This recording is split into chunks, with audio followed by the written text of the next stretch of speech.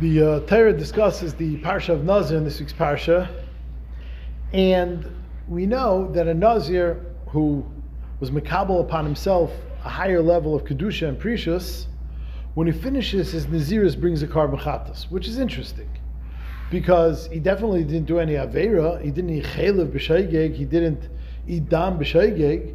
So why is it that a Nazir brings a carbon chatas? And we find different reasons. And what is fascinating is that the reasons are mamish diametrically opposed, which is odd, and it shouldn't be that way.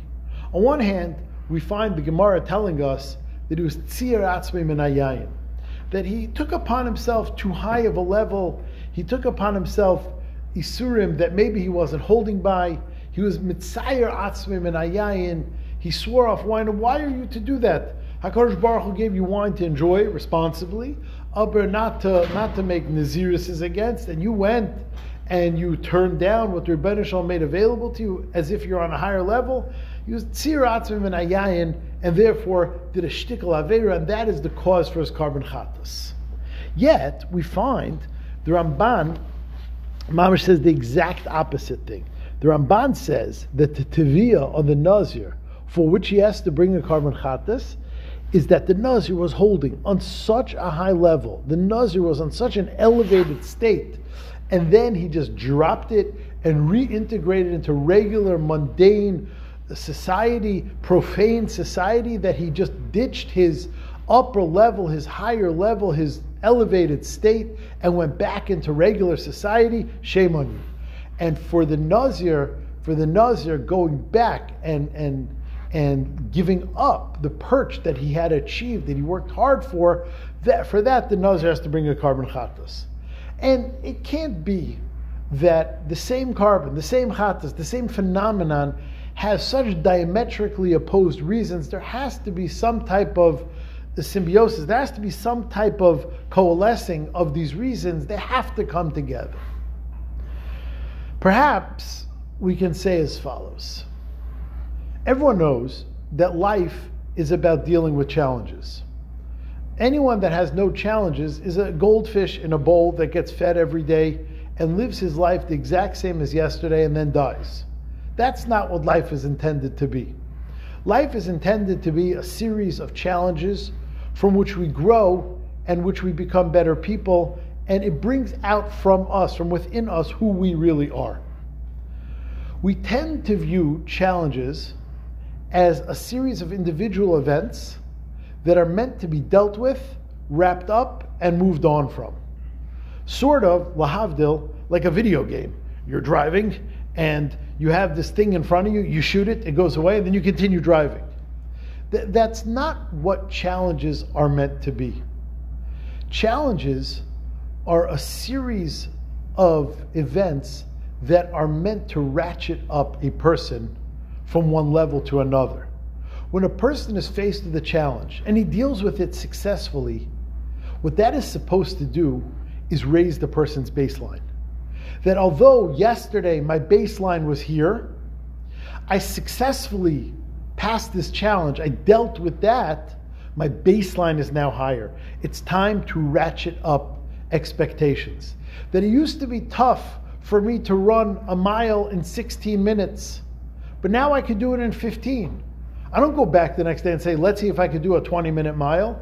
That's my baseline, a 15-minute mile. Can I make it to 13 minutes? Can I make it to 10 minutes? How can I ratchet up my challenges? One is not supposed to go back to his basic baseline. Every time a person succeeds, that becomes his new baseline, and he sees if he can push his frontiers further. And that is how challenges are meant to be. And that is what's going on by a Nazir. When you accepted your Naziris, perhaps it was right, perhaps it was wrong, perhaps you were capable of it, perhaps it was out of your grasp, out of your reach. But one thing is certain. Now that you've passed it, now that you've incorporated it, now that you proved yourself capable, you have a new baseline, and we have new expectations of you. And for a person to pass a challenge and then go back to his old life and go back to his old baseline, that is definitely a chait.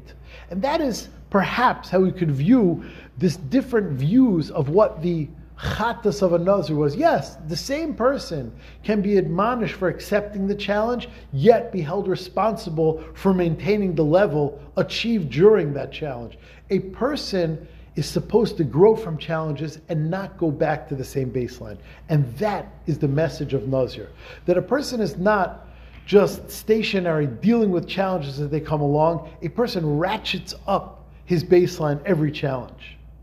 And that is perhaps the explanation for the Ibn Ezra, the famous Ibn Ezra, that says the Lashon Nazir comes from a Lashon Nazir. A Nazir is the same Lashon as a crown. The word Nazir is a unique word in the Torah. Says the Ibn Ezra, it means the word we know, Nazir, a crown. What is a crown? A crown is something a teeny bit above your head. The crown is what is a little bit beyond you, a little bit past you, a little bit ahead of you. And as a person becomes a Nazir, he raises his baseline, and what he thought was beyond his grasp, what we thought was above his reach, above his head, now becomes part of him. He now assumes the crown. A Nazir, by raising the level, meeting the challenge, raises his height, raises his ceiling, and now becomes that crown, and now becomes a new baseline. And this is perhaps the explanation of the verb the Torah uses when a person makes a neder. Ish ki yafli. The verb of making a neder is lashon yafli. What is lashon yafli? It's a wonder, I know that. But what does that mean? What is yafli? Well, the Ramah tells us in the beginning of our Chaim that the word mafli la'asais, HaKadosh Baruch Hu, when he made the human body, did a mafli la'asais. He did a pliya. He was mafli. In which way? Explains the Ramah that the body is a synthesis of ruchnius and gashmius. We have two directions in which we're pulled. We're pulled to our very, very physical, earthy side, and yet we have a pull to the higher calling, to that of a ruchniistic calling.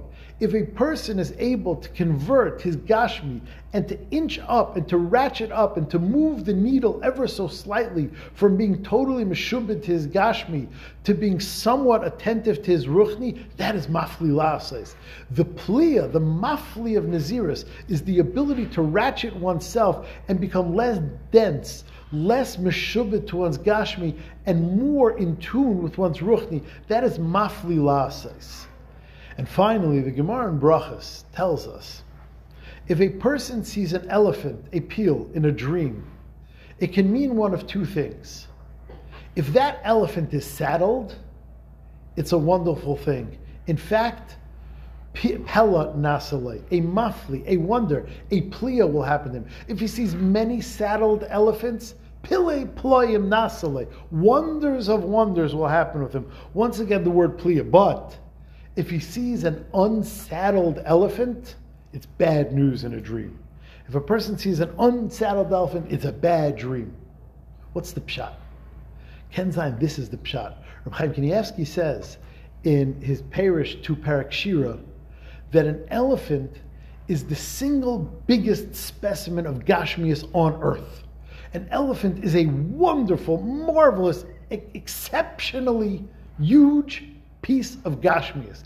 It does not get any more Gashmi than an elephant. If a person is able to saddle that elephant, Kenzain, we can say, if a person is able to saddle that elephant, to take that beast of Gashmi, that incredible beast of Gashmi, and saddle it, that's what it means, pile ployim nasale. The pliya of an elephant that is saddled is the same pliya of mafli la'asais, of the Asher Yotzar, is the same pliya of Ish ki yafli lindar neder nazir lahazir l'Hashem. If a person can take his gashmias and ratchet it ever so slightly to a new plateau, to a new level, and move that needle from being always 100% meshubed to gashmi to being somewhat attentive to his ruchni, that is a pliya, and that is a good sign in a dream. Shabbos.